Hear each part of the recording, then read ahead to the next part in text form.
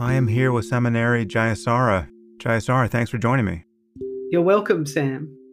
I am so happy to be having this conversation. I can't tell you. It's not often that I discover someone who I've never heard of out there in the wilderness of YouTube, which is where I discovered you, and just feel like I have discovered yet another diamond in an increasingly large bag of glass. It's just wonderful to connect. So, welcome. Thank you.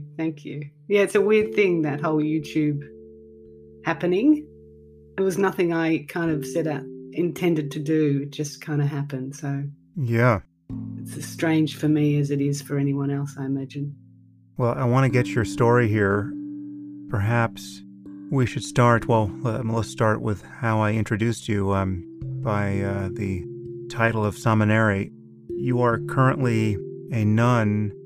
I'm going to want to know how you got into that situation, how you came to meditation, yeah, etc. So let's start from the beginning. Where did you grow up, and how did you first turn your mind toward the Dhamma or Dharma, depending on the language of choice? Sure. What's the first moment? Wow, the first moment. If you really want to know the first moment, because you're probably familiar. You are familiar, I know that, with Nisargadatta's teachings. Mm-hmm. And one of the things he asks people to do is ask yourself when you had the first memory of I am. And he didn't sort of set the ball rolling with that memory, but it triggered it. And I remember when I must have been, this is a guess, but I was a baby. And so I must have been maybe anywhere between 8 months to 18 months. And for some reason, I was in my mother and father's bedroom in the front part of the house. And it was in the middle of the night. Actually, it must have been more about 4 or 5 in the morning, because I didn't have any conceptualization around this, but I heard the clip-clop of those big horses. What are those big horses called? The Clydesdale. Yeah, Clydesdales, yeah. Yeah, and we had milk delivered. So I was born in 1966. So this was obviously 1966, 1967. And where is this? Oh, this was in Melbourne, mm-hmm. Australia. So that's where I grew up. And so I heard the baby's consciousness heard the clip-clop of Clydesdale horses. Obviously didn't have a concept or a name or an idea or even a picture of it. But it was at that moment that I knew that I existed as a separate being. And I remember it now as a slightly terrifying moment, but also just a moment of awareness. And that's the weirdest memory to have, isn't it, really? But it was just, and then it must have all just kind of closed down again, and I just became an innocent, ignorant child and forgot that memory. And then as a child, when I was 8 and 10, had strange experiences, as I think we all do, as all young children do, and kind of forget them or don't know how to make sense of them. But I guess I'm not saying that was the moment that I had some you connection awakened with the Dharma. Yeah. No, or anything like that. But it was just a memory of knowing that I existed as a separate being. And I don't think I felt that comfortable with it. There was like, oh, okay, here I am again in this separate body. So that, and then I grew up in Melbourne, as I said, and I was educated in the Catholic system. So I grew up as a good Catholic girl and did all the Catholic rituals and got the names and the confirmations and whatnot. But I was also extremely rebellious and saw the hypocrisy around me, but also was struggling as a young adolescent with, looking for meaning in life, as we all do, and not really finding it within the education system or the social system. So I think, I was always drawn. I went to yoga classes when I was younger with my sister, just as something fun to do. And I think my first real connection with the Dharma came through, well, I don't want to discount the Catholic upbringing, okay, because I found meaning in what Jesus taught and in what the saints taught, but I also didn't quite get it. It was so weird the way it was presented, and it was all about fear, a lot of fear and, threats. But, I took away a lot of the deeper principles of that, to live an honest, kind life. And, everything that Jesus taught was unquestionably right. But the church itself and the institution just didn't gel with me, and I rebelled against it. Got into lots of trouble, almost got expelled from school a couple of times. And so when I went to university, I happened upon, probably this is when I was about 19, I happened upon the writings of Krishnamurti. And again, just spontaneously, because I was studying politics and sociology, and that didn't grab me at all, didn't like it at all. So I don't know, I was wandering in the university library and picked up these books by Krishnamurti and thought, wow, it's like a bit like you're saying, you discover stuff and it's like, wow, how did that happen? So I just devoured all his teachings and tried to somehow integrate them into political studies essays, which didn't go down too well, because the emphasis was always on looking at the systems, and he was always talking about the individual needing to look within, as you know. So that probably got the ball rolling, and from there I did numerous things, Vipassana retreats, LSD trips, everything you do to kind of try and awaken. And so this would have been around 1985, 86, 87. Things were just kicking off. Yeah, that's exactly when. I mean, you and I are more or less exact contemporaries. I was born in 67. Same age, yeah, that's right. Yeah, so when I was 21, I did my first 10-day Vipassana retreat, and that blew my mind. Where'd you do it? With Goenka. I did that in the Blue Mountains in New South Wales with the Goenka organisation, and I was heavily involved in that organisation for about 8 years, and was a bit of a retreat junkie. Right. Do you know that system? I do. I've never sat under that system. I've done a lot of Vipassana practice, but always in the Mahasi Sayadaw tradition. So I've never, similar but different. Yeah, I've never done I've dabbled in the kind of the body scanning technique, but I've never spent much time with it. And I also encountered very early on a strange degree of sectarianism in that group. I mean, I was non-sectarian. Exactly. But I mean, correct me if I'm wrong, but I heard it said, and this is many years ago, that Goenka students were forbidden to even sit in a hall where other people had been doing a different style of practice or something bonkers like that. Look, I could go on, and again, I rebelled there. I got into trouble there, just like I did at Catholic school, and kind of got kicked out. I won't tell you the context in which but I rebelled and I questioned, and I used to get into trouble. I was in my 20s. And I served for a year up there and practiced. And did you ever go to India? I went to one of the centres in India and did a 20-day retreat there, and got into big trouble there. Eventually, I'm going to have to hear about some of the details of this trouble. No, I can't tell you. It's too outrageous. I have to write a book, maybe. I'm just a bit embarrassed too, because I'm just a rebel, Right. But yeah, all that stuff, I could go on about the Goenka retreat, but a bit like the Catholic school, I don't want to sound ungrateful, because I got so much out of it, but there's so many limitations about it. It is more cultish than they like to think they are, and more sectarian. And I went and sat with Buddhist monks and nuns, and went to the Tibetan places in Melbourne and sat, and I had to keep it secret. Because they're so paranoid about people doing other things. And it's like, hang on, you're teaching the Satipatthana methods here, yet you're not giving any credit to the Buddha, overtly anyway. So they want to attract people, I suppose, who don't want anything to do with religion, which is fine.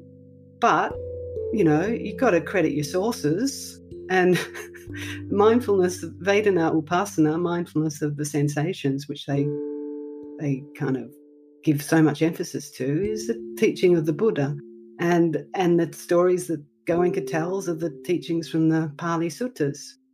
So people don't know that they're actually just going to a Buddhist retreat, but it's dressed up in all sorts of weird things that have been imported from their own conditioning. Goenka's conditioning is a Hindu Brahmin, and coming out of Burma with its own emphasis on way to practice. So yeah, within that retreat, I was a manager there for a year. I had to go and tell people, don't do walking meditation. It's not allowed. Don't look at the sunset. Oh, this is what the teachers told me to tell them, right? I didn't want it, but I kind of became a servant. And don't look at the sunset. And I had to get them out, drag them out of bed at 4 a.m.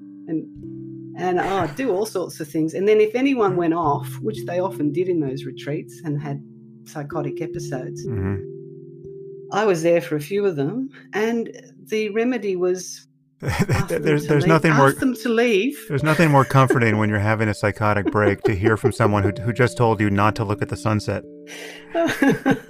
Look, I could write a book on it, and I'd probably get sued. But I remember driving. I was a layperson, right? This is before my monastic days, and I had to drive people. So a young girl to the train station who was in the throes of a psychotic meltdown because her vibrations were seen as, harmful to the place and to the other people, and make sure she got on a train back to Sydney. I was 23, 24, so I didn't know what I was doing. But now I think, oh my God, how irresponsible is that? And I don't know what happened to that girl. But then I met many people who'd had psychotic episodes, and there's no duty of care. I can tell you that now. Maybe they've changed. Who knows? I don't have anything to do with them anymore. But yeah, some horror stories from that. So I always gently try and encourage people to take those practices carefully, because they're boot camps and they throw people in the deep end, and there's a lot of discussion. You might be aware anyway, Sam, a number of Zen teachers are looking into these problems that can arise from these intensive retreats and how to best take responsibility and deal with it. But I heard that the Vipassana organisation aren't interested in dialoguing, unfortunately, around it. So anyway, I was involved with them for 8 years, and I guess you could say I established a pretty solid meditation practice, because you have to. You're going to get beaten with a stick if you move. And so, you'd be sitting up to 12 hours a day in those retreats and having to practice, be encouraged to practice at least 2 hours a day and sit in aditana, which means don't move. So I guess I got that out of it, a certain discipline. Yeah. And let's just talk about the more positive side of things, because there's always two sides. And a good moral practice. I mean, at 21, I took that practice up with a lot of enthusiasm and gave up my little bit of experience of drinking alcohol for a couple of years. So I never touched alcohol again. I eventually gave up smoking dope, which I'd been doing for a number of years, and was much more conscious about living a more moral life, just looking at some of the grungy things I was doing and being more conscious. So yeah, it had really good things. But I eventually had to move away from there because I saw all those limitations, and I was more interested in the way that the Dharma was being presented at the local Buddhist organisation in Melbourne, at the Buddhist Society of Victoria. So I started attending there. I did that in secret first when I was with Vipassana, but then I just gave up on them and started practicing, with people who weren't afraid to declare themselves Buddhists. So I started to, and that's a Theravadan tradition there. So that's how I kind of got involved in Theravadan Buddhism. And yeah, it kind of just kept going on. Did you ever have a phase where you were shopping around outside of the Buddhist tradition? Did you study with any Hindu gurus or anything like that? Well, yes. Yeah, I mean, I was always open. That's the thing. I still shop around. Yeah. My mind's just always open. So I remember going to some. Well, I was always into yoga, put it that way, and so I think I went to a Sri Shimnoi thing once. That was a bit weird, but obviously I was into Krishnamurti, Right. and I was studying a postgrad, a master's and a PhD in comparative religion. So I started having to read all sorts of religious stuff. So I was reading all sorts of Advaita texts and Ken Wilber's stuff, and Jean Gebser, and all sorts of educators like Rudolf Steiner and Martin Buber, and then all the different sorts of religious spiritual texts. And then my PhD was a comparative study on Buddhism and Western psychotherapy. So I went deeply into Gestalt therapy, because you probably know with your background that Fritz Perls took a lot of his ideas from Zen Buddhism, the study of Zen Buddhism, and brought that into the therapeutic context. So that's the thing. I mean, from an early age, from Catholic school, I was always just interested in everything, and that was part of the problem for them, because you were too Catholic.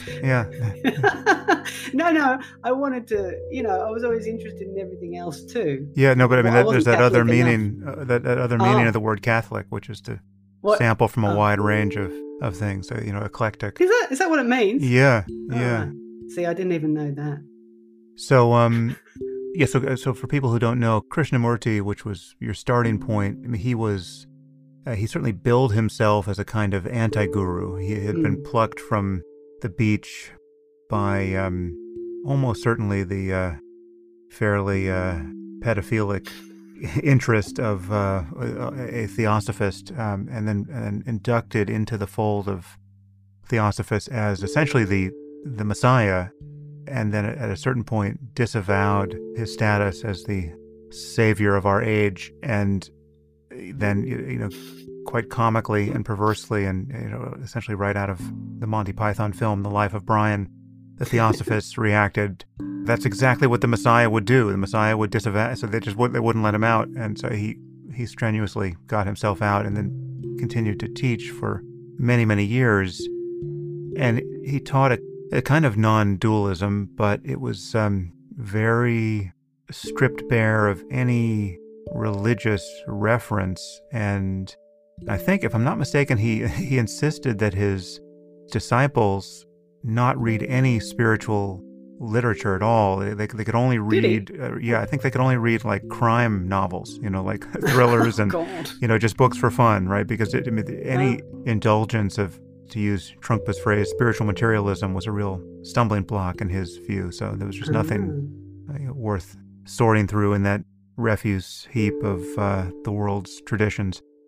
So did you go down the rabbit hole at all with Tibetan Buddhism? Did you study in any context? No, I wouldn't say I went down the rabbit hole, but I've been on a number of Tibetan retreats, and I find all the bells and whistles and all the complicated things too much for my kind of simple brain. That's why Theravada appeals to me. There's nothing particularly flash about it, and it's like the Vipassana retreat. It's mindfulness, and you don't have to do lots of bowing and prostrations, and I'm not good at visualizing either. I don't have a very visual mind, so and it was too esoteric for me.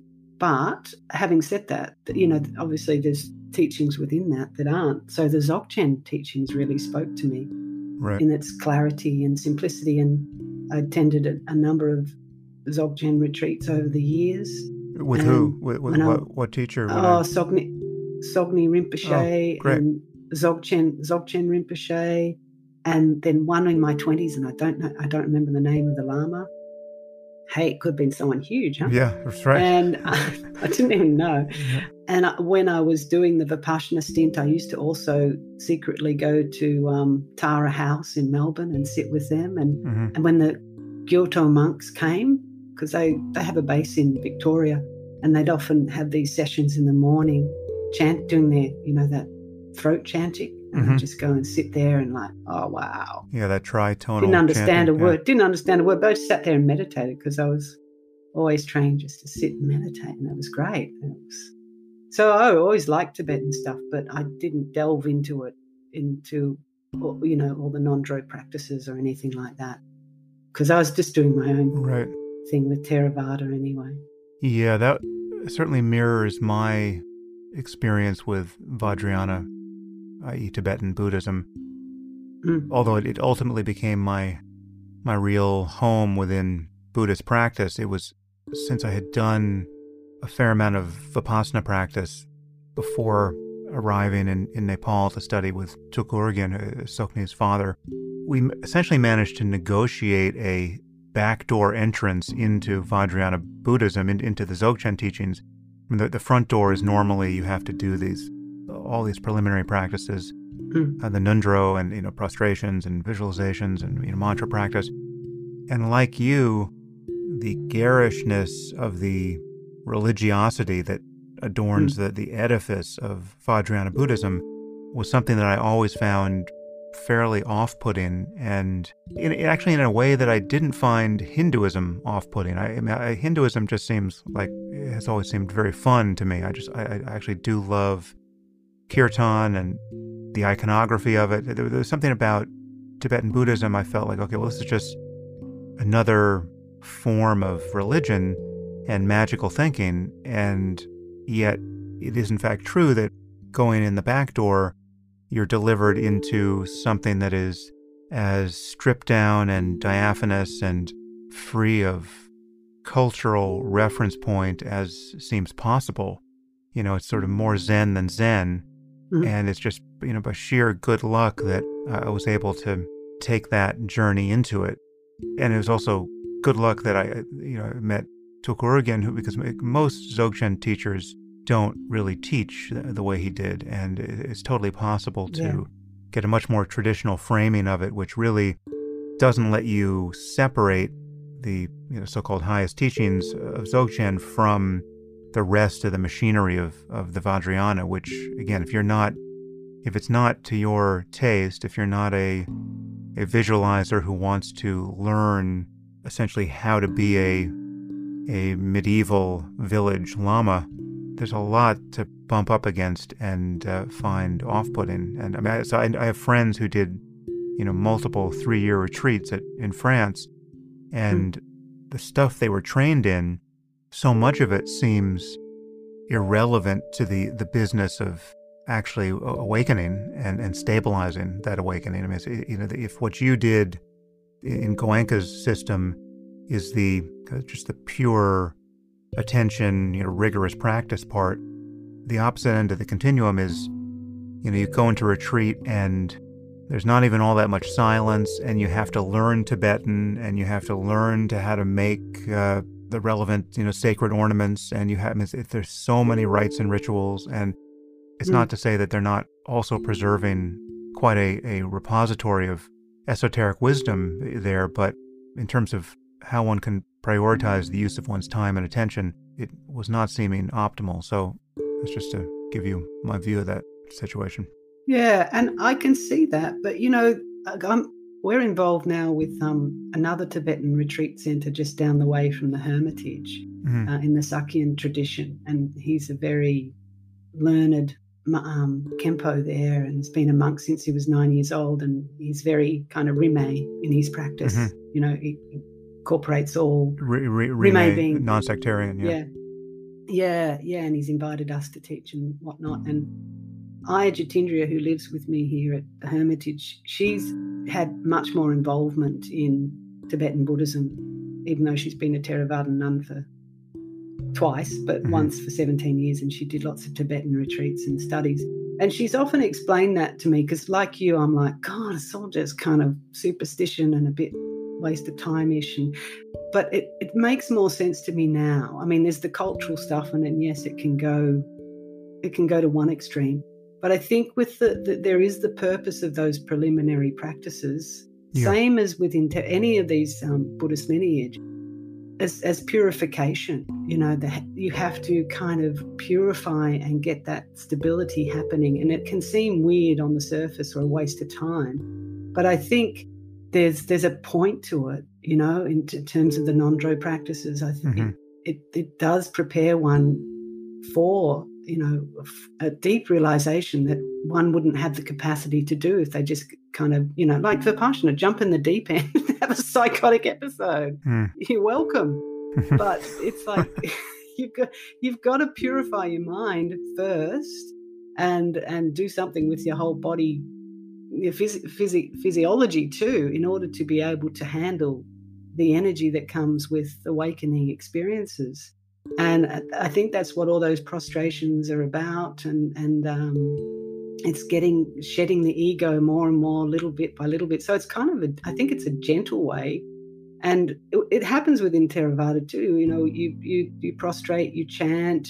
It's much simpler. That's all, and you keep your precepts, because that again is a preparatory practice. It's not that morality is the cause for enlightenment, but it's certainly, as you're preparing yourself for awakening, if you don't have good sila or good morality, it can all go a bit weird, and all sorts of things can happen if those doors of perception open up and you're faced with your demons. And so I think there's a point to it, and for Tibetans it probably makes complete sense. For Westerners it's just a bit weird.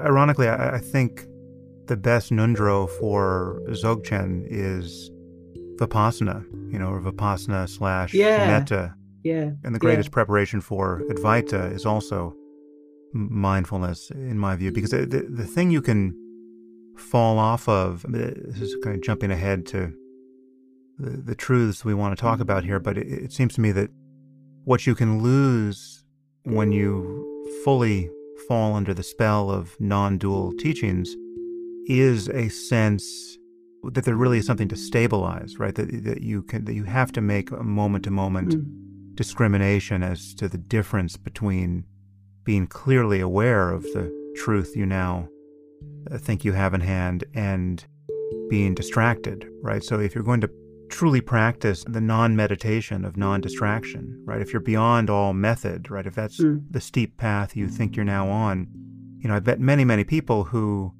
and I'm at various points in my life, I've been this person who have just lost the path, right? Your view is now as expansive as the cosmos, but you are spending your time essentially not practicing because you now have a philosophy that has equalized nirvana and samsara, and there's no reason to adopt the artifice of practice because you have seen through all that. This is something that I ran into, most egregiously with Punjaji, a teacher who was Papaji, who was incredibly useful to me, and as about as charismatic a teacher as really the most charismatic teacher I've ever met, or certainly tied with the most charismatic teachers I've ever met.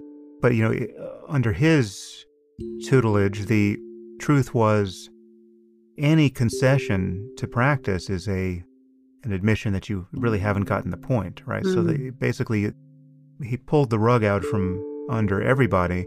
Many people were left just asserting that there was nothing to do and no one to do it, and yet if I hadn't had at least a year on Vipassana retreat under me, I wouldn't have been able to recognize the error on the other side of the path there. I was keenly aware of the error of making too much dualistic effort to strive my way up the mountain of enlightenment, but there was this antithetical error, which was to imagine that merely glimpsing this truth of non-duality was sufficient, and that there really wasn't an ongoing care required, and whether you want to think about it as effort or not, to not overlook this reality ever again. The best preparation for that, at least in my humble opinion, is having a very clear sense of how to practice mindfulness continuously.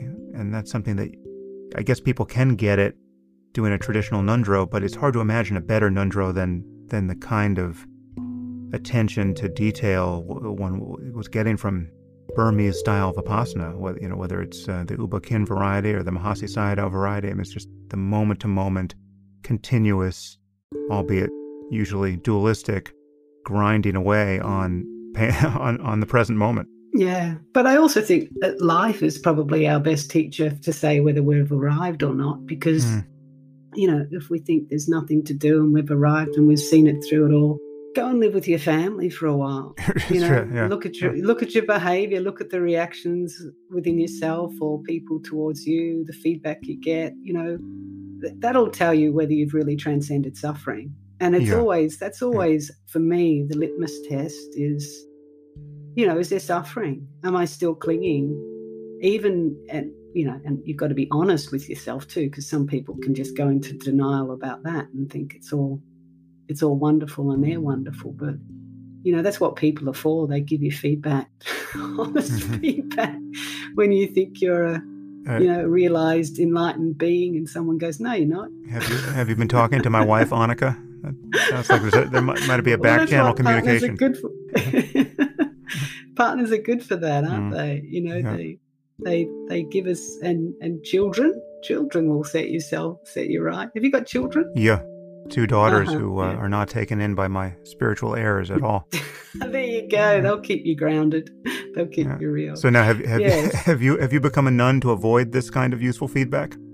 Well, I can't avoid it. That's the thing. As a monastic, gosh, I've lived in monastic communities, and they just, you just come up against your stuff big time within those communities. People, trigger so much stuff, and you trigger stuff in others, and you've just got to look and work through it. They're tough. They're really tough places to live, monastic communities. That people think that's all lovely and everyone loves each other and gets on well. It's like, no, there's all sorts of stuff you have to work through. Let's retrace our steps back from this detour to your story, because I want to know where else you practiced and who you studied under. Did you have other Theravada teachers after that, and what monastic communities have you lived in?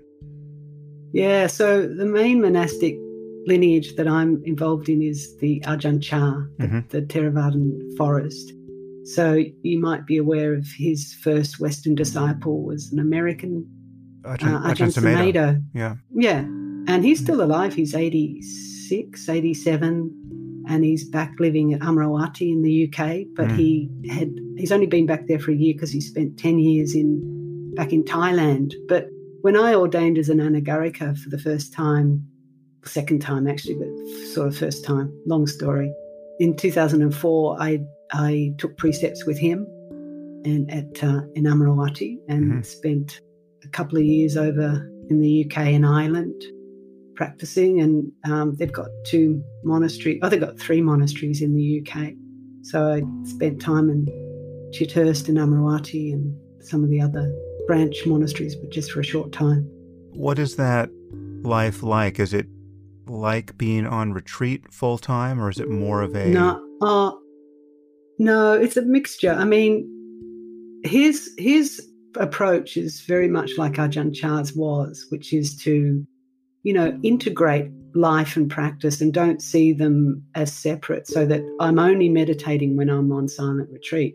You do have periods of silent retreat there, and they have a 3-month winter retreat, which is a lovely time to be in the monastery because things slow down and they don't come to a complete stop because you still got to do chores. But there's a lot of silence, a lot of time for practice. And then the rest of the year, you're living in community. And that's the thing. I mean, when you're living in community, you have, within that monastery, you have plenty of time for practice, in solitude, but you're also trying to keep the monastery functioning. So you're working and doing, cleaning, cooking or driving or whatever it needs to be done.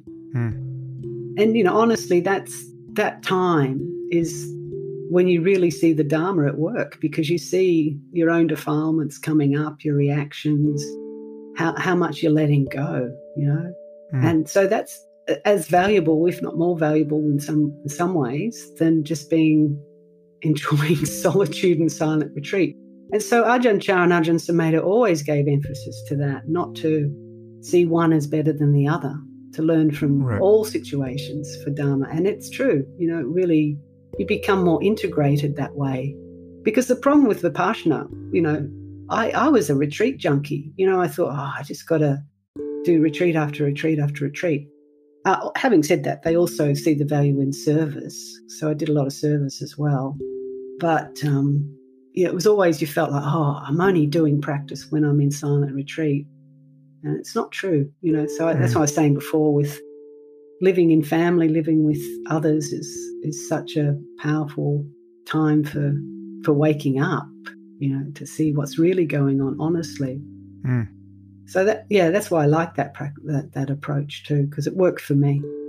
When you were doing the Goenka practice, were you doing it, and I guess beyond, I guess I'm asking about your practice also under Ajahn Sumedho, were you doing it under the framework of a kind of classical progressive insight model where you're trying to balance the factors of enlightenment so as to have a kind of breakthrough cessation experience, which is the path fruition moment that uproots your defilements, or which is to say, was there kind of a dualistic, striving, goal-oriented approach to mindfulness, or did you have more of what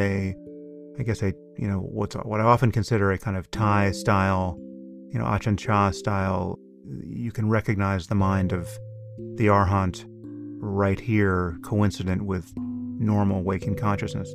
Yeah, well, I think in the Vipassana thing, it was taught like that you'd have to strive for this kind of weird sounding, what do they call it, the bhavanga, where the dissolution. But I'd already had my dissolution, and I wasn't searching for that again, to be honest. And so I wasn't really striving consciously, but I was obviously striving. But, I think I was striving to come out of suffering more than anything. Like just to find a way to be in life in a relaxed, open, awake way, but without having an identity about that, if you know what I mean. So, it's still just, I don't know how to explain it, but just being open just to learning each day about what was being pointed to was my practice, and still is. It's just a moment-to-moment thing of what's going on right now, and where am I holding? Am I grasping anything? How awake am I in this very moment? And to let go of looking for anything other than what is here and now, but also recognizing the power of the here and now, because it's nowhere else. Yeah. So you mentioned LSD a few minutes back. How much I did. of a role did you did, whether you know it or not, you did. How much of a role did psychedelics play in your journey, and did they stop playing any role? And how do you think of the connection between the wisdom that may or may not be gleaned that way and meditation practice? Well, I can only speak from my own experience. I wouldn't want to, because I'm weird, and I had weird experiences on LSD that no one else was having. But it wasn't a very long relationship with it because it was just too strong. But then I got into Vipassana and I realized I shouldn't do any drugs. But I think I was 20 when I took my first LSD trip, and did the doors of perception open. But as I was saying before, that's when I had my dissolution experience. It's just like, all my friends were like, it's lovely, isn't it? I'm like, oh, gee. I just got, my whole body was just dissolving, and I was aware of the impermanence of this body-mind experience to such an extent that it was, it was both blissful. There was bliss there at the beginning, and then it just got terrifying because, I just thought, I'm going to die. And I was telling my friends that you just got to, don't tell mum and dad I took LSD, right? Just say I died. I was convinced I was going to die because the experience tell them I'm dead for another reason. Yeah, just don't tell them I took drugs because they'll freak out. Just Just say I died. I didn't think about autopsies. But anyway, so I was in this state of just, and they're like, what are you going on about? And I'm like, oh my God, I'm dying. And because I am, we are, these bodies are dying moment to moment. But to have that experience as an ignorant 20-year-old, not kind of having any sense of stability or awareness about, yes, the body is dying, but there's something within you that is deathless that can just watch this. Wasn't so familiar with that refuge in my 20s. So I was just identified with the body mind, and everything was just dissolving around me, like the whole world. But it was coming back again. That was the thing. It was arising and ceasing. So I just had this kind of really powerful awareness of impermanence, and also the horror of when one is identified with these impermanent structures. It's terrifying. And this is what we go about doing, isn't it, in our daily life? We identify ourselves as the body mind, and we're constantly trying to defend and protect it. And because we identify so strongly with it, and therefore life is pretty stressful. And LSD just, for some reason, opened up that awareness for me, and I had to kind of somehow get through that experience, which I did. But, you'd call it a kind of a great trip at the beginning. It was like, wow, everything was open and one. And then it was all focused on me. Yeah. And when it focused on me as this impermanent entity, it got really scary, because this me was dying. This ego was dying. And I wasn't happy about that. So it was an ego death, my LSD experience, and very scary. And so then I took 2 more. I don't know why. I think it felt like I needed to resolve it. Yeah. When I say 2 more, not there and then, a couple of months later. Yeah.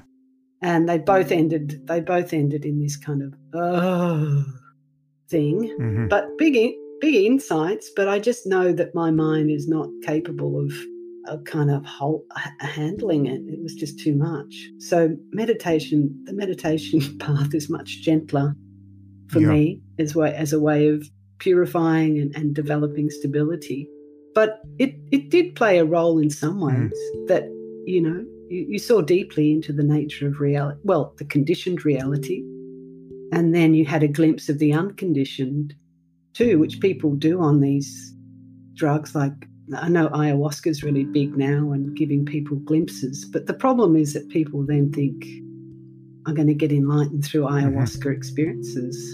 Or they have one big awakening and they think that their work's done, don't they? And then they go around telling everyone they're enlightened now. Yeah, yeah. Or they get the idea that enlightenment must be a matter of maintaining some intensity. Yeah, extraordinarily intense, phantasmagorical state, where it's about more content. Like the contents of consciousness need to radically change in order to transcend the self. Whereas it should be reasonably clear that if enlightenment is possible, there's some part of its bandwidth that is capable of having a rational conversation, or driving a car, or not showing up as a psychotic in public. And just integrating. You just integrate these experiences, but you don't. People just cling to them. So then they think, life is so boring, I need another mushroom trip. It's like, well, learn to integrate boredom. Learn to go beyond boredom, or this perception of that life is boring and dull. Because if we're experiencing normal life like that, then there's something not right. We have to go beyond that. So how do you think about freedom at this point? Freedom? Yeah, if the point of all of this, why pay attention to any of these things? If someone, comes to you not knowing anything about the Dharma, or, whatever their associations are with the concept of meditation, obviously many people come to meditation now with fairly superficial and instrumental associations with it. Like, it's about stress reduction, or it's good for your health. It's about productivity. You want to sleep better at night. how would you describe your view of the ultimate point of all of this? Yeah, well, freedom is, I think, just freedom from ignorance and delusion of this separate self that we walk around with.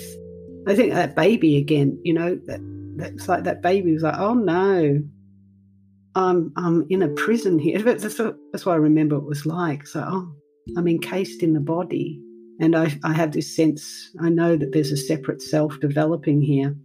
So to be free from that, and the LSD experience was a real awakening to the horror of believing in this separate, impermanent self, and to be transcend that is freedom to really, drop those shackles of attachment.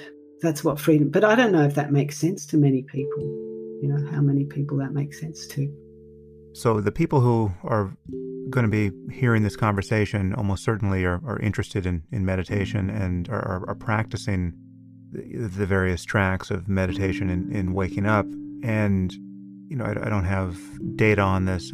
Ultimately, I might, but I have to think the vast majority of them are, whatever their level of experience, they're practicing mindfulness dualistically, right? They've heard me and others rattle on and on about the illusory nature of the self and the fact that there's something about that can be realized directly, that is experientially, and that at that point, mindfulness has the character of actually feeling like freedom from the delusion of identification with the self.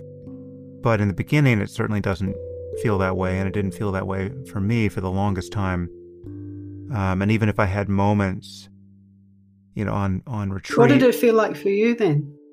Well, I think the starting point for me, and I would imagine for virtually everyone, is, you're told, you're given this first instruction to pay attention to the breath, say, and that gets widened to include everything in experience, sounds and other sensations and even thoughts themselves. But the point of view is of being a kind of a locus of consciousness in the head, and you're aiming your attention at objects. And there seems to be a duality just directly implied there and experienced as such.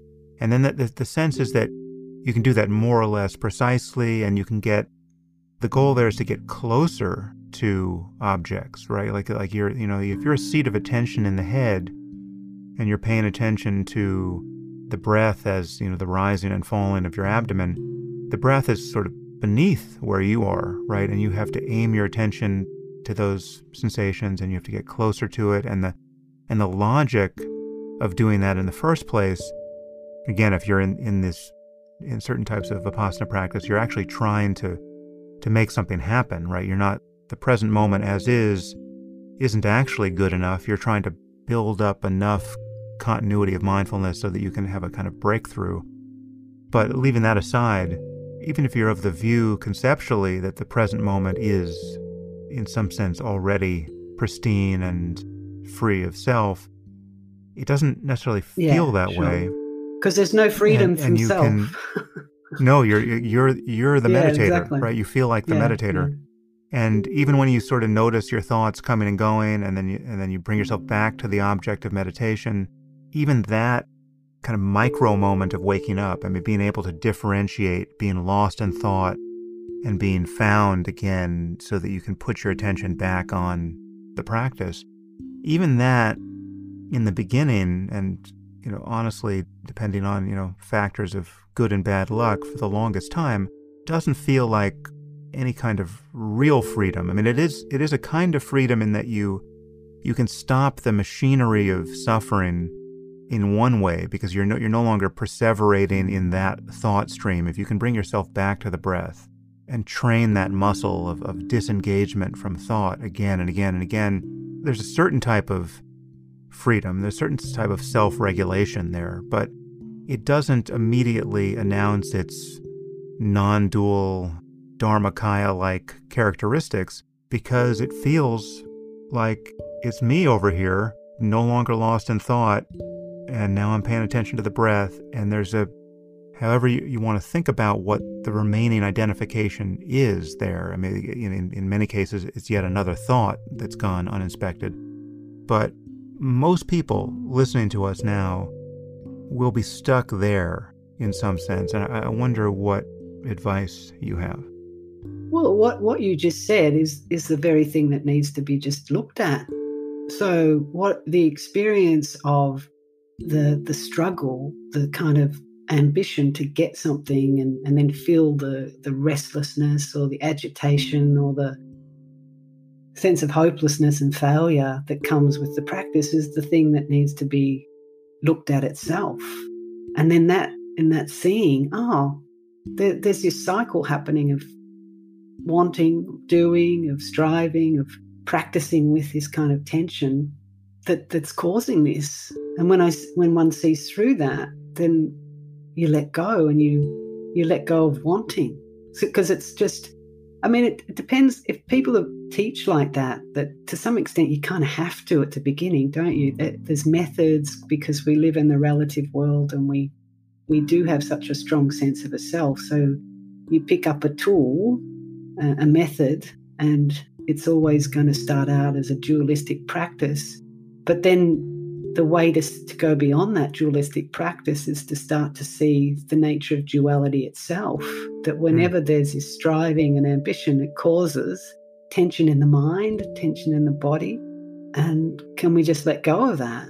I think it's somewhere in the middle of Papaji's kind of don't practice and Vipassana's practice until you have a psychotic break, that we have to kind of find the middle path of practice. And, it's like, to me, it reminds me of the Buddha's analogy of the raft.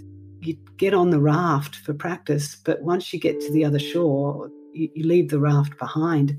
But I don't think we leave the raft behind. It just, it's no longer useful because you've seen it, but you need something to hold on to at the beginning. And that's why there are these, techniques of watching an object like the breath or the sensations or mantras, visualizations. They're all just skillful means.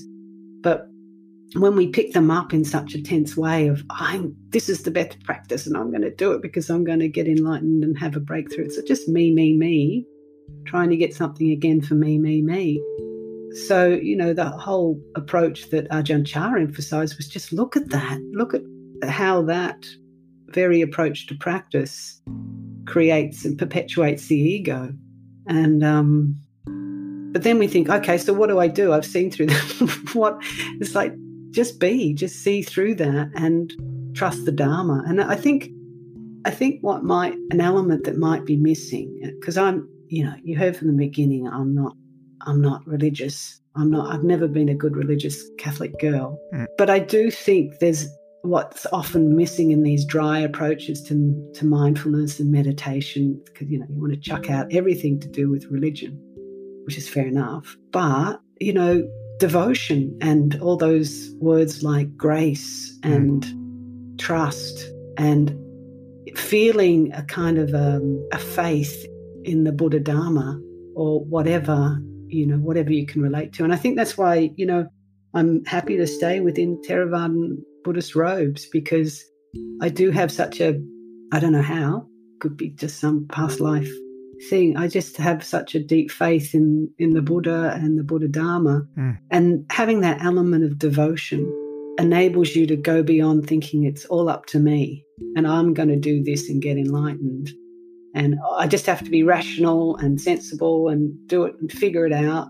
And it's like, no, we've got to be taken to our knees in this. We have to be down on our knees and being willing to die completely to all of that and trust that there's, if you've had glimpses of that within meditation or even with psychedelics, you sense that there's a much higher power going on. It's got nothing to do with me, who thinks I know it all. And that's operating. And when you come in contact with that, it just pulls you to your knees and you realise you've got no idea. But the more we're willing to surrender to that, I think the more our practice can actually flourish and flower. And I think that's what devotion means. It doesn't mean blindly following a religion or a teacher or a deity or something, but it's about feeling that devotion within your own heart that connects with that, whatever that is. God knows. I don't know what it is. But it's when you come upon it, you go, you're kind of left like that. Maybe for me, sometimes I listen to the words of Longchenpa through my own voice, which is weird, but I don't feel like I'm listening to myself. Yeah, I know. And for some reason, yeah. and so I'm listening to it, and something weird happens, and I just feel this immense devotion come up, and it ends up in these tears, just feeling waves and waves of just sobbing, but not sadness. But I don't even know. I'm just watching myself thinking, that's interesting. Just brings up this huge swell. And I just trust that. I think, well, got nothing to do with me. It makes no sense to me, but there's some opening happening. So just let it happen. It's not, I don't see it as right or wrong. I don't see it as good or bad, or I don't label it, but it's just comes from a deep place in the heart. And then I end up sometimes reflecting on the fact that, wow, this amazing being in the 14th century wrote these most incredible teachings for the benefit of future generations, and here we are today receiving them, and there's some incredible power in it. And that's what started me on this whole recording thing and reading these things. I realize, but let me just interrupt you there, Joy, sorry, because I realized in starting this conversation, I didn't actually describe what I had discovered of you online and why that was so powerful. So you have a YouTube channel where you have been reading some of the greatest teachings ever spoken or written, and so you've essentially produced guided meditations based on these wisdom texts. And we're actually, depending on when someone's listening to us now, many of these readings will already be in Waking Up, or they will be soon coming. But I just stumbled upon your YouTube channel. It's not a total surprise the algorithm sent me there, because I've listened to other teachers and looked up teachers who I've studied with in person, etc. But I found I was actually looking for audio to listen to fall asleep to, and that's how I reached out to you, because you have I don't know if it's going to be apparent to people listening to us just talk normally here, but you have a genuinely hypnotic voice in your readings, and as also, in addition to just being a wonderful voice. So I was finding these so useful for sleep, and not just sleep, but I have my insomnia is such that I'll fall asleep, and then I might wake up after 30 minutes and then fall asleep again and do this many times a night. And the experience I was having of waking up to the sound of your voice, in the middle of reading teachings from Longchenpa, who you just mentioned, one of the greatest Dzogchen yogis of all time, and or Nisargadatta Maharaj, someone more modern, an Advaita teacher who lived in Bombay and became quite famous in the 80s as really one of the most articulate sages of the 20th century. You reading these teachings in your own voice is such a wonderful experience to come back into consciousness, or normal waking consciousness, and then just sort of rest in the the indicated state, listening to your readings, and then to fall back asleep from that position. It really was turning my nights of insomnia into these extended practice sessions that were really quite amazing. They were so nice that I was sort of looking forward to a night of insomnia, right? It was arguably counterproductive from a sleep point of view in the end. But anyway, I'm very happy to say that we're including your readings in the practice section on Waking Up under, at the time of this conversation, a yet to be determined title of that section, but it will be under practice. And anyway, so back to you. How did you come to do this? And in listening to you do it, you're the perfect person to be doing it, but in listening to you do it, it occurred to me, why didn't I ever think of doing that? Right? It's so it's such a simple idea to take the greatest wisdom texts ever and read them as guided meditations, but and you do it so beautifully. So anyway, and how I did guess that happen?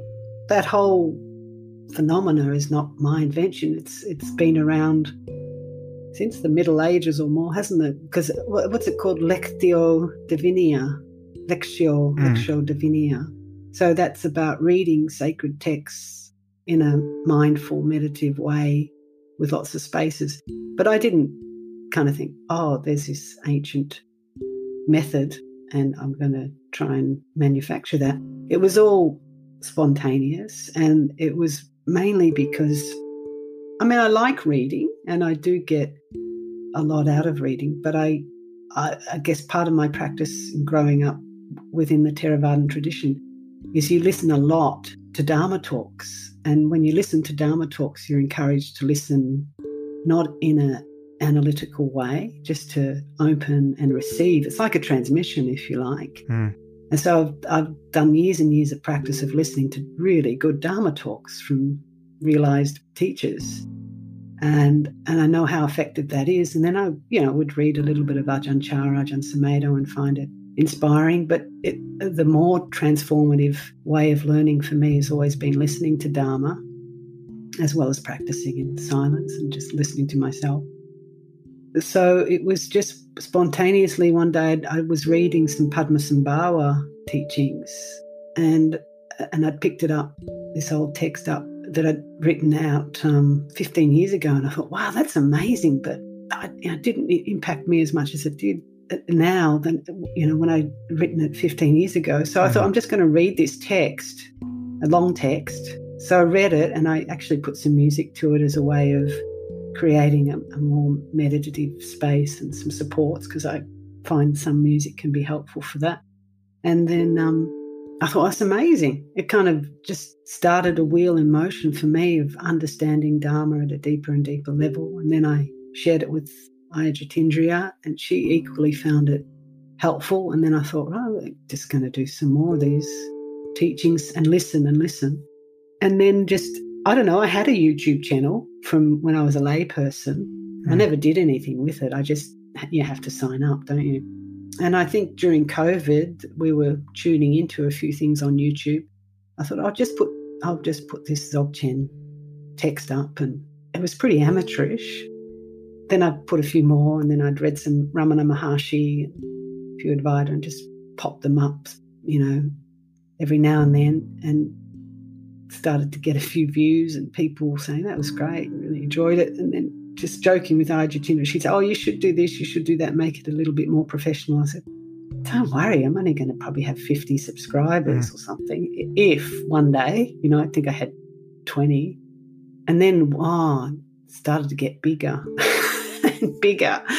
Now it's like nearly 60,000, which is, in terms of YouTube, it's not that big. There's people who put up cat videos who get millions of subscribers, and wrapping paper videos and get millions. So it's small at one level, but for me it's quite big because it's kind of engaging more and more with the world, which it didn't set out to do. I'm quite hermetic. I'm a bit of an introvert, and but I kind of just surrendering to it because it's helping so many people. Like your story is very common, and there's all sorts of stories I get, and that just inspires me to keep going because people's practices are deepening, and it's just helping people come out of suffering, and that's the whole intention. And it's a good modern tool for disseminating the Dharma if it's used properly. So I just trust it, and because they're the words of the masters primarily, they're not my words. So they're all good, and they've got a lot of power in them, and they're transformative. And I just try and read them from a place of openness and, empty out. I don't practice to empty out. I just try and just do it. And somehow it works, and then somehow the right music presents itself. So the more I can get out of the way and just read them and let them create themselves, which they do, I'm often blown away because it's like, I didn't do that. How did that happen? It just came together somehow. So then it's more effective, much more effective that way. Yeah, I mean, they're so good. I mean, the one thought I had was that, if I could curate the contents of my consciousness on my deathbed, this is the kind of audio that I would want in my ear. It's just so on point and delivered so well. And anyway, people will discover that elsewhere. Yeah, and look, it may not work for everybody too. That's the other thing. Some people may not like the sound of my voice with this sort of slight Australian accent. And I know some people. This is funny because I've read a lot of traumatized by Hugh Jackman or somebody. No, but I've read quite a lot of Thomas Merton. I really like his teachings. Yeah. And someone wrote, "Well, it shouldn't be read by a woman. Right. Why isn't a man reading it?" I thought, oh God. So just because a woman's reading, and I don't even hear a woman when I'm reading it or I'm listening back to it. It's just like the words of the masters. So I can feel like Thomas Merton's talking to me. So, what to do? So it won't appeal to everyone, but it doesn't matter really. Whoever wants to benefit. I can only imagine you're having the experience of putting this audio out there and receiving just torrents of gratitude from people listening to it. That again is because it's digital and on the internet. It's at a scale that is completely surreal with reference to the details of any ordinary life, and certainly the life of a normal Buddhist nun who's living as a hermit in a tiny hermitage in Australia, and you're hearing from people all over the world. Yeah. And you I think you'll be hearing from many more people as a result of your inclusion in Waking Up. And I guess I have some version of this happening on my side as well, but I can imagine you have even the purer case of it, which is you now have just this incredible echo of the kind of the implications of your own private practice, right? I mean, you're just sitting there meditating and reading these texts that are meaningful to you, and it takes comparatively very little effort for you to export that to the rest of the world.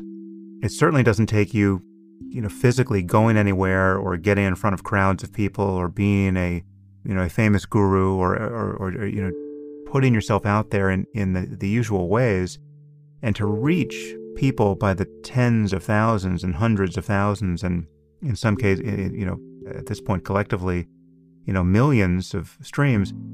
It's truly wonderful because you see that what you're doing in private really matters, right? It can be an abstraction. This idea that you're practicing for the benefit of other people can be, it's not a total abstraction, but you have these face-to-face encounters with a handful of people throughout the day, and they go as well as they go, and you have some sense that if you were wiser and freer and more loving, they might go better. But there's something about making something of the sort that you have produced and putting it out there, and just seeing the evidence of how valuable it is for people in their practice, that I have to think is very nice to behold on your side.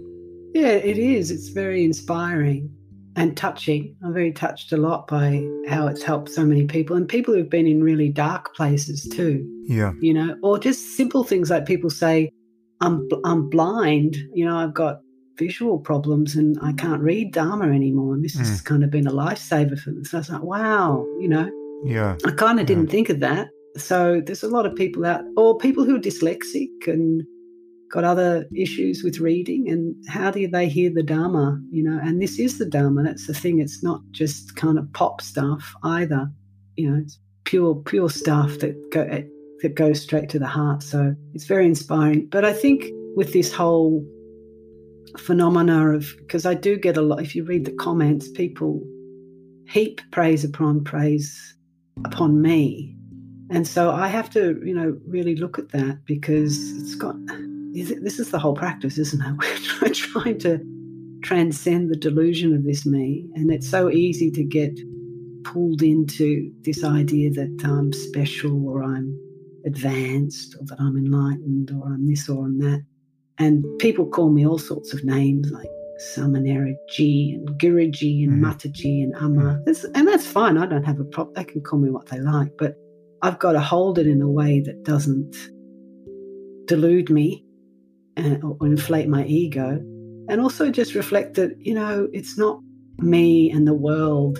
It's just the Dharma being shared within the whole, which sounds a bit kind of new agey, I know, but kind of got to get into that space of reflecting that the emptiness of it all, but that somehow this body mind that's presenting it is just a vehicle, it's just a channel. Literally, it's a YouTube channel for the Dharma, and that there is no Jayasara there. It's just a voice, empty voice that's speaking and resonating with the same empty awareness within that other person. So if I come back to that, it takes out the kind of celebrity thing or the guru thing because I can get a bit overwhelmed and think, I just want to go and hide in a hole. I don't want any of this stuff. It creeps me out. Well, when I catch you wearing your first pair of aviator sunglasses and buying a Rolls Royce, I will pull you aside and remind me. Make sure you find the straight and narrow again. Yeah, I mean, because I started with Krishnamurti, of course, so that kind of put me on the straight away about gurudom and all this stuff. And yeah, it's just not. I don't want to be a rock star guru, and it creeps me out. But at the same time, I don't want to just pull back because it's just ego then saying I don't want to be noticed. So I just have to go, okay, for some reason, I'm being used here. I'm being used as a voice to share the Dharma, and if it's helping people, and as long as I can stay sane and grounded, it'll be effective and useful. But I have plenty of friends and family who'll bring me straight back to earth if I get too big for myself, or I start to think that I or this is something really special. Having said that, it is special because the Dharma is special, but how do we pick it up? How do we hold it? It has to be held with a lot of wisdom and compassion. So, yeah, have compassion for me, everybody. It's a bit weird. Well, so are you teaching actively? I mean, do you lead retreats or do you have students? How do you show up in IRL at this point? IRL. Oh, well, we have to in real life. Oh, it's an abbreviation for in real life. I thought it was like a URL. Yeah, offline. We have got a URL. Yes. Yeah, we've got a URL now for Viveka Hermitage. This is the URL of planet Earth. Yeah. Right. Look, I try to keep a quiet life, and this YouTube thing has not helped. So, but we've just moved to Viveka Hermitage, which is a little quiet hamlet on the south coast of New South Wales, because we'd been in a much bigger and busier monastery a few hours north. And because myself and Ayya Jitindra are now in our mid to late 50s, we kind of just want to move away from living in bigger communities and spend more time to quiet practice. But, we also got to be careful that we're not selfish Theravadins. or otherwise known as Shravakas. Yeah, just thinking about our own enlightenment. So we're offering retreats. We're not offering retreats yet. Because I told you we're linked with the Tibetan monastery. We've got a really lovely relationship with them, and Khenpo La's invited us to teach a day long in a few weeks. So that's a little day long teaching, and then we'll just see what happens. But we don't go around thinking, I've got to go and teach a 10-day retreat. I've got to develop a following. We just let it happen. And Ayya Jitindra is an excellent Dharma teacher and has been teaching for many years. So I'm happy to sort of join her at times to teach day-longs, and if the occasion or interest arises from this day-long at the Tibetan Centre, we might look into doing a 5-day, 10-day retreat or something, but we don't go out of our way to do that stuff. Right. I think I'm doing enough on YouTube, don't you? Yes. I mean, you're certainly you're doing it at a scale that when you compare the scale of what you can do online with the scale of what you can do even at the largest physical gathering, exactly. teachers ever had, it's quite amazing. It's got an easy reach. Yeah.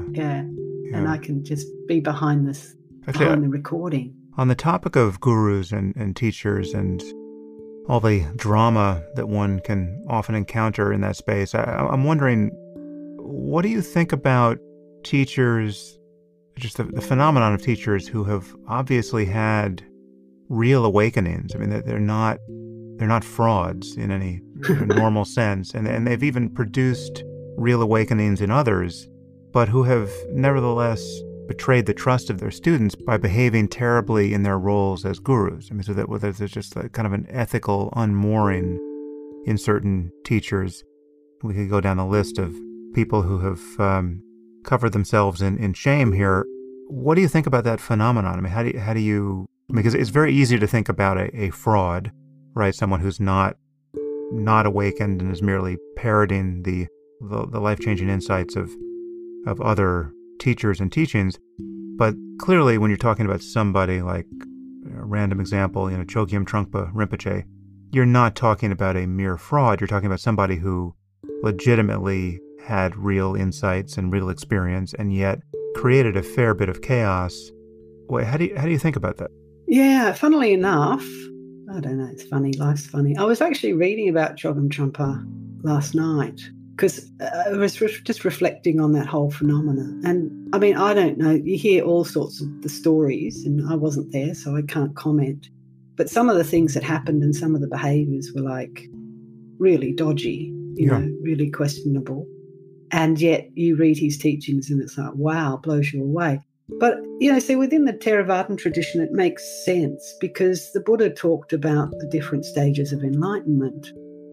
So you're obviously familiar with them, Sam. So the first stage of Sotapanna, when one sees through the three fetters of the main one being the belief in a separate self. And then from then on, you have the other stages of enlightenment. But until one is fully realized, there's still defilements can still arise, fetters can still arise.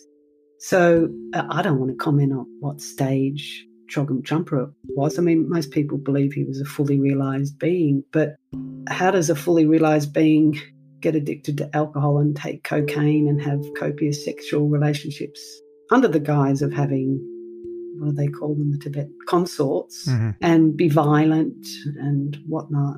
I mean, to me, it just sounds like, yeah, he was very insightful and awake, but I don't think his behaviour seemed to indicate that he hadn't completely disbanded his ego.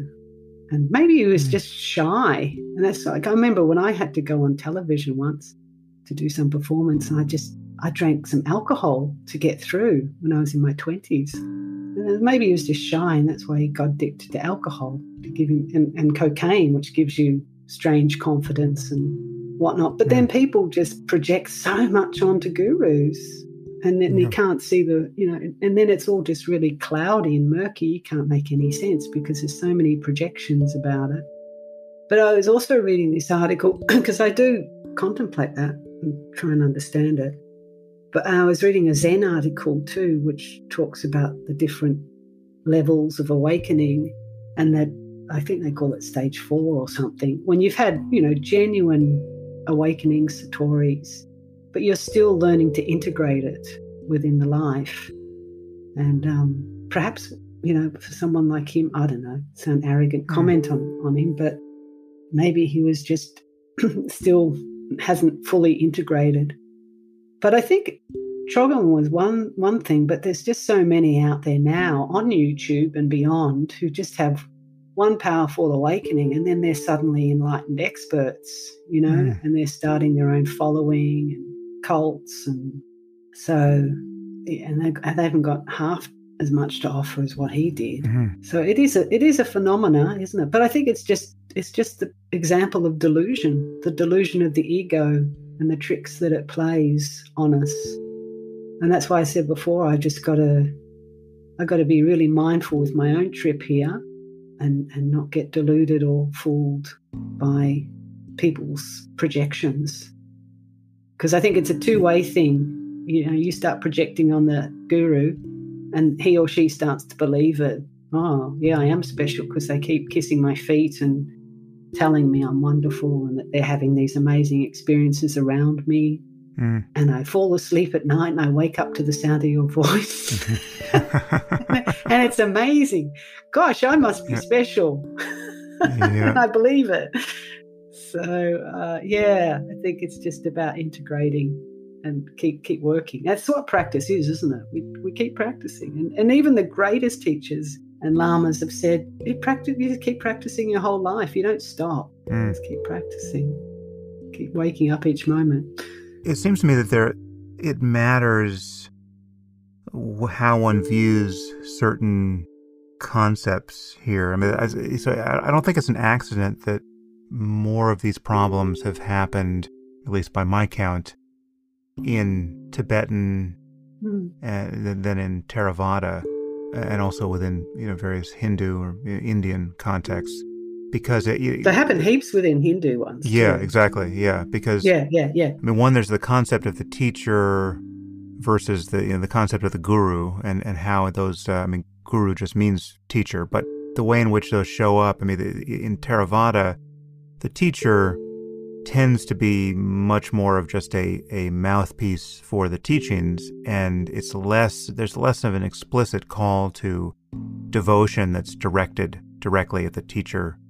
As guru, and so once you introduce that variable, where the guru is essentially what you need and all you need, and you have to have some kind of blind trust in his or her, but usually his perfection, right? That's where things get dodgy, psychologically and socially in most of these spiritual communities and contexts.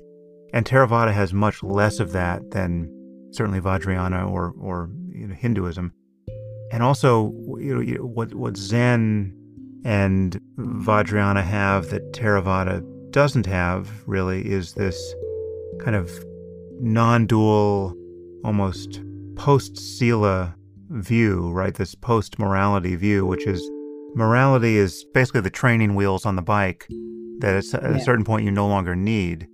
And if you really know how to ride this thing, well, then you're going to be a crazy wise guru who can do anything, right? And transmute, all of the energies of sexuality and libertinism. And I mean, you're now a tantric, right? So now you're a tantric with consorts. You're not a rapacious Lothario who's preying on his students.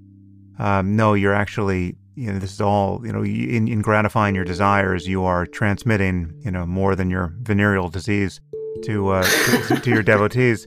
And that's where, so then you see people like Trungpa and various other gurus visibly. I mean, you can see it from, 1,000 miles away, how they're getting caught in that. And the Theravada tradition has much more of a clear safeguard against that, because you don't have the guru principle enshrined in quite the same way, and you have an emphasis on sila, morality, very often in an explicitly monastic context, which makes any tantra, or supposed tantra, just a synonymous with breaking your vows. Yeah. So and I don't think the Gelugpas have within Tibetan Buddhism have had this problem to this degree for similar reasons.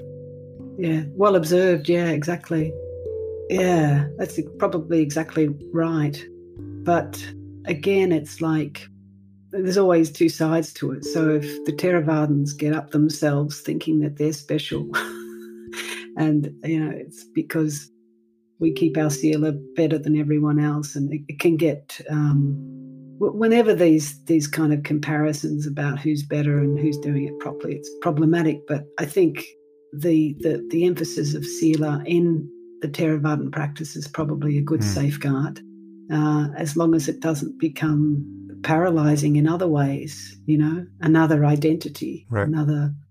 We're doing it better than everybody else. And so I think, having the crazy wisdom can help people break through holding on to anything like perfect sila. But if it's very rare beings that have that crazy wisdom, isn't there? I mean, even the Buddha wasn't that crazy. Jesus did a few crazy things, but Yeah, it's really hard to know and trust. And when we're not fully awakened ourselves, we don't know, and we can be open to so much abuse. So Yeah. Well, it's a we just, paradox. I mean, it's sort of a paradox from several sides here, because it is in fact true that, Sila is part of the raft, that, when you take it to the other side, you don't then pick up the raft and carry it on your head, yeah, right? It served yeah. its purpose. So that really is the teaching. And It's not the non-dro practice, really, the yeah, sila. It's yeah, preparatory. And then someone like a fully awakened Buddha might do something that people think that's really weird, or say something, but it's coming from a place of deep wisdom and understanding, yeah. And and even, they're not thinking about got to keep my 5 precepts or right.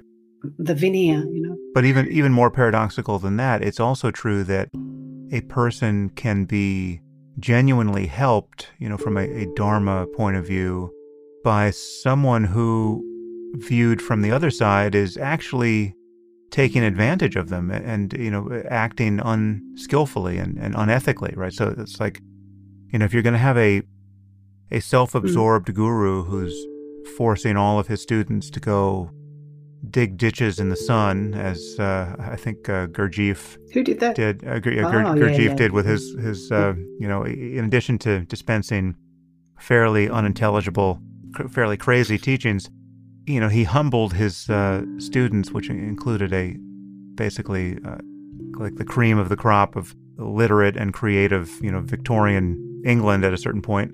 And some of America. I mean, he just attracted, very smart, cosmopolitan people into his orbit, but then had them go dig ditches pointlessly day after day. And whatever his actual state of consciousness and his actual intentions, it's also true that somebody who's coming from a world in which they're incredibly important and all of their egocentricity is catered to on an hourly basis, for them to go be told to dig a ditch, that can provoke actual epiphanies, right? They can actually be helped by that intrusion into their egocentricity, and that doesn't necessarily exculpate the guru in question from abusing people or pointlessly stealing their energies in various ways, but it's just yet another confusing element to all of this, because people can come away feeling that they really benefited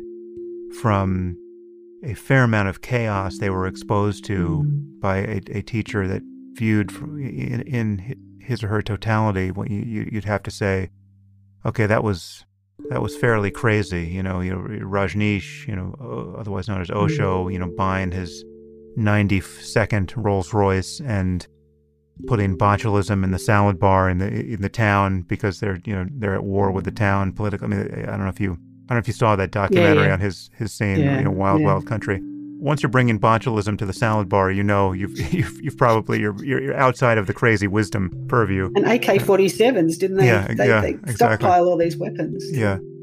But still people were helped. Still people can honestly say that he changed their lives, right? Well, that's what I said at the beginning about the Catholic system and Vipassana. Right. There was a fair amount of what you'd consider kind of unskillful teachings and hypocrisies and sort of slight child abuse sometimes. Yeah. As it's growing up. But I think really it comes down to the trust in the teacher too. So, but that, even saying that, it's like, well, because some people can unwillingly give their trust to a teacher who isn't worthy of it. But you have to spend time and develop your own wisdom about that, about where this person's coming from. And I think you're right. When it gets to that extreme, you probably should run a mile. Having said all that, stuff happens and people learn from it, even though, and the guru is deluded. We learn from that.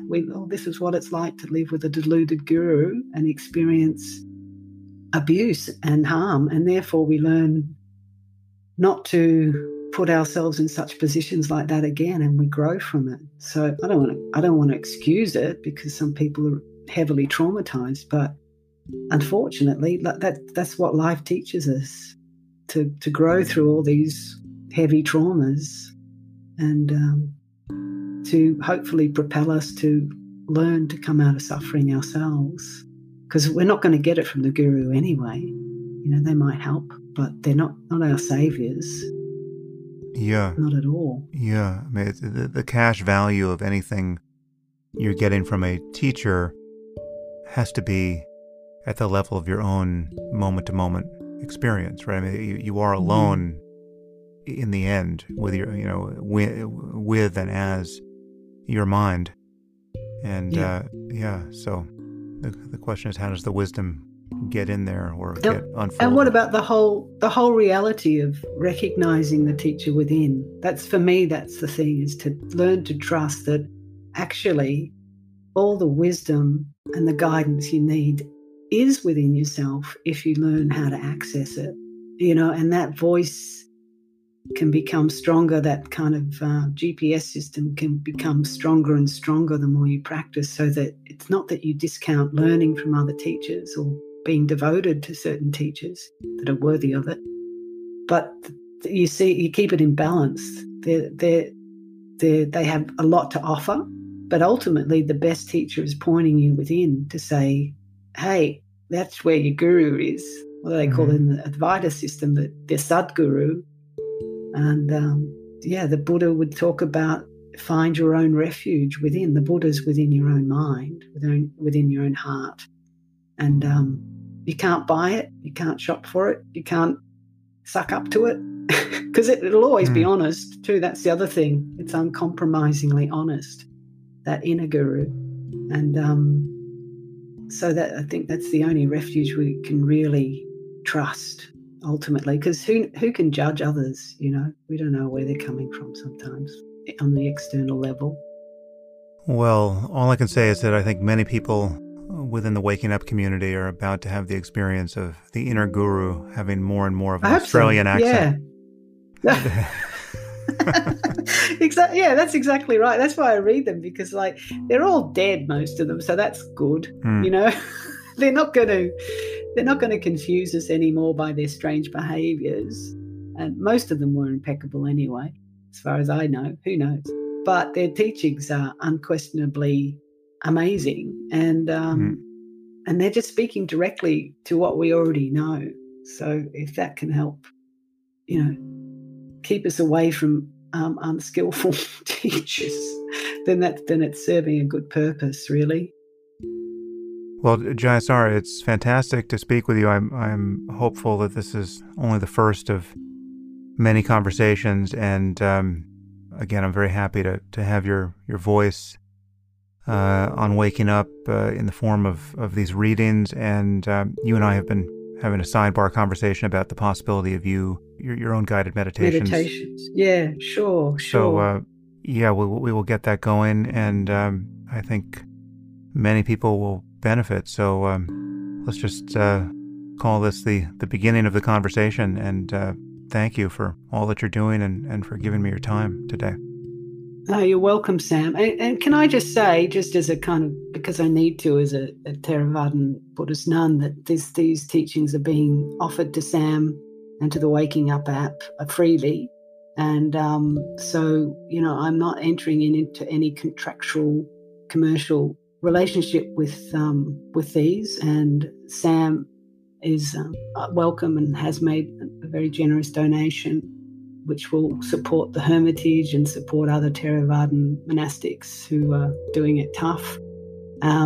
So the Dharma, from my position, needs to be always offered freely, and so please receive it in that spirit, and much merit to Sam for supporting it too, and to his community there.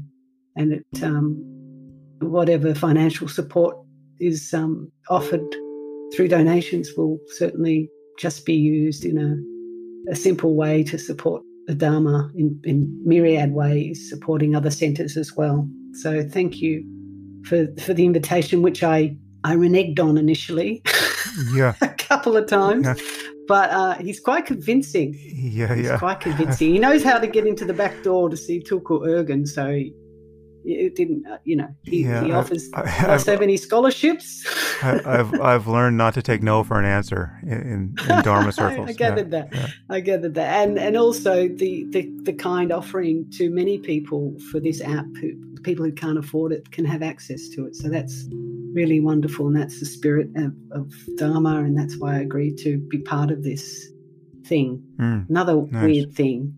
Yeah, well, let's linger on that for a moment, because it's just interesting, because I think as we engage new technology and new opportunities to share, this is not putting it too grandiosely, life-changing wisdom with more and more people, it's appropriate to use the best tools and to engage all of what's possible there. And it's interesting to try to figure out what is the most straightforward and ethical relationship to have to money and resources and philanthropy and institutions, et cetera, et cetera. And you as a nun obviously have taken certain precepts which constrain the way you have to behave in the world, and that's fine. But there's no perfect system, and there's a tradition in Dharma circles that the Dharma needs to be offered freely, and that's wonderful. And there's a certain purity to that, but it comes with its own downside, and I've seen the downside of that. I've been in organizations that endlessly have to fundraise because they're run as charities. I've seen the politics around figures like His Holiness the Dalai Lama, who's endlessly fundraising. Yes, the teachings are offered freely, but when a Hollywood celebrity shows up, you would be amazed at the alacrity with which the organization snaps into place and showers attention upon that person that even a long-standing practitioner in that tradition never receives, because there's just this asymmetrical benefit. A movie star shows up, you're going to whisk that person in to see His Holiness because of all the good that could be done charitably to the organization in the end somehow. Whereas you have some Ani sitting out in the waiting room who's never had a personal audience with His Holiness. To use just one of an endless number of examples there. And so there are unhappy outcomes and incentives however one structures anything. And what I've found for myself is in digital media, I think we are all suffering the consequences of having been anchored to an ad-based model where everyone's intellectual property is valued essentially as zero. There's kind of a race to the bottom. It all should be free and freely accessible to everyone, and the only way to subsidize it is ads, right? That's the thing to which that's how the internet has been built for the most part.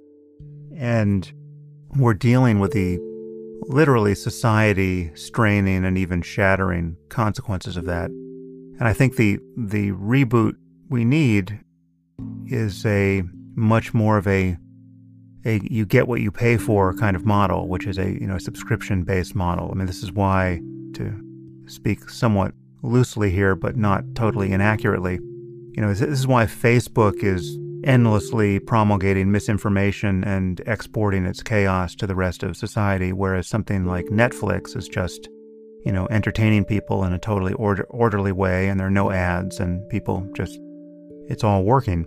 And the difference there really is a matter of, free and paid in large measure. Yeah. And so, in having to navigate this, I've decided that free isn't good for a digital business and for society ultimately. I mean, again, it would take a full hour to defend that thesis.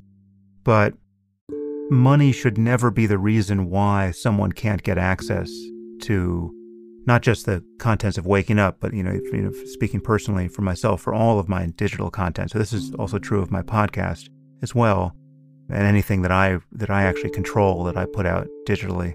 And so I've just created a system where I keep reminding people of this, and the thought never goes away that if money is the reason why you feel you can't get access to this, well then just send an email and you get it for free. And that's the way I've sort of split the difference here. And And and many people do that, as I told you, and it's wonderful. I mean, I feel incredibly grateful to have found a business model where I can do that. I can give what I and now many others who are working on Waking Up and for me and on my podcast, I can give the fruits of our work away for free, because that's what a digital business allows you to do. I can't do that with physical books or anything else any other kind of business I've been involved with. So it's wonderful to be able to do it. But it's, anyway, so engaging you has been interesting because you can't be commercial, and you, on your side, you really are offering everything for free with the technology available to you. But on my side, anyone who contributes content to Waking Up, in my view, needs to be paid or, otherwise supported. And I'm very happy to be in a position to help support your practice down there in Australia and Viveka Hermitage. And so, listeners should know that we're now doing that, and they should know that they can do that, and they need only find you. Remind me, is it vivekahermitage.org? .com. That's our URL. Yes. www.vivekahermitage.com. Yeah. And just to say on that note, with your explanation, which makes complete sense, it's just recognizing that a lay life and a monastic life is very different in terms of what one needs to do and one how the intention to practice. And within the Theravadan, it's also different from the Tibetan, because the Tibetan nuns, a lot of them have to work to survive. Yeah. And we don't have that option, and we're not. If you do, you're not really considered a proper ordained nun within Theravadan. So we have to live on donations and alms offerings. But, you have huge overheads with Waking Up. You've got staff to pay. You've got, I don't know, I can't imagine how many expenses you have, taxes and all that sort of stuff. And my life's very simple, and I chose to keep it that way. So I don't have staff. I'm I'm the only staff I have to pay. And my overheads aren't huge. There's living costs, of course. But it's a very different scenario. So I guess I'm fortunate to be able to do it like that. But I have to, in order to have any integrity as a Theravadan Buddhist nun. Yeah. And to keep my precepts and practices within those boundaries. But it's certainly not a judgment that therefore everyone in the lay community should be offering it free. And so you've got to survive. You've got to feed your family and pay all those expensive things that the world demands of us. So, but where we can be generous and offer free things for free, that's great. Are you doing alms round where you live, or have you retired that? I think we'd probably be thrown out of town if we started doing that. Or starved to death. Yeah, at least. No, we wouldn't. They're very nice people down here, and they're used to the Tibetan centre, because before Khenpo was here with the Sakyan, it was Namkhai Norbu's place. Nice. He was here in his community, was there for, I don't know, 10 years or something. But Namkhai decided it was too cold down here for him, so he just kept the one centre up in Queensland where it's warmer to come out, because he used to come out every year when he was alive. So they're used to Buddhists around here, and it's there's pockets of quite alternative people who are into spirituality. So we could go alms round, but as seminaries, we don't need to, because we're only 10 precept nuns. We're not fully ordained bhikkhunis, because that makes life much more complicated if you're trying to keep those over 300 precepts, but we keep it simple. We just do things simply and eat the one main meal a day and stuff like that. All right, Jayasara, it's great to have you here, and to be continued. Yeah, absolutely. Thanks for the invitation, Sam, and I hope that the readings that they resonate as much with your listeners as they did with you. So we'll see how it goes, hey? I will ensure that. Yes, I will browbeat my captive audience until they see it the way. Do you get feedback? Do you say, hey, yeah, or do you just look at analytics or something like that? No. We get reviews in I get reviews in the App Store, right? So there are reviews.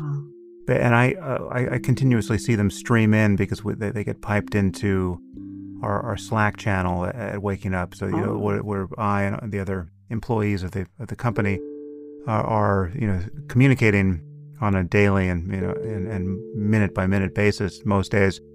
We see reviews come in, and I mean, now I'm speaking to our audience. They're quite wonderful, and the psychological effect is really great because it's very, without seeing that feedback, it would be easy to just sort of forget that you're actually helping people and changing people's lives. And there are people every minute encountering these ideas for the first time and feeling the full 20 megaton implications for themselves personally. And it's amazing to see. And so we do see that. And we will hear about how your readings land for people when we drop them in the app. Great. So that'll be great. Great. Yeah. Yeah. Wonderful. So, yeah. All right. Well, keep it simple, Jayasara.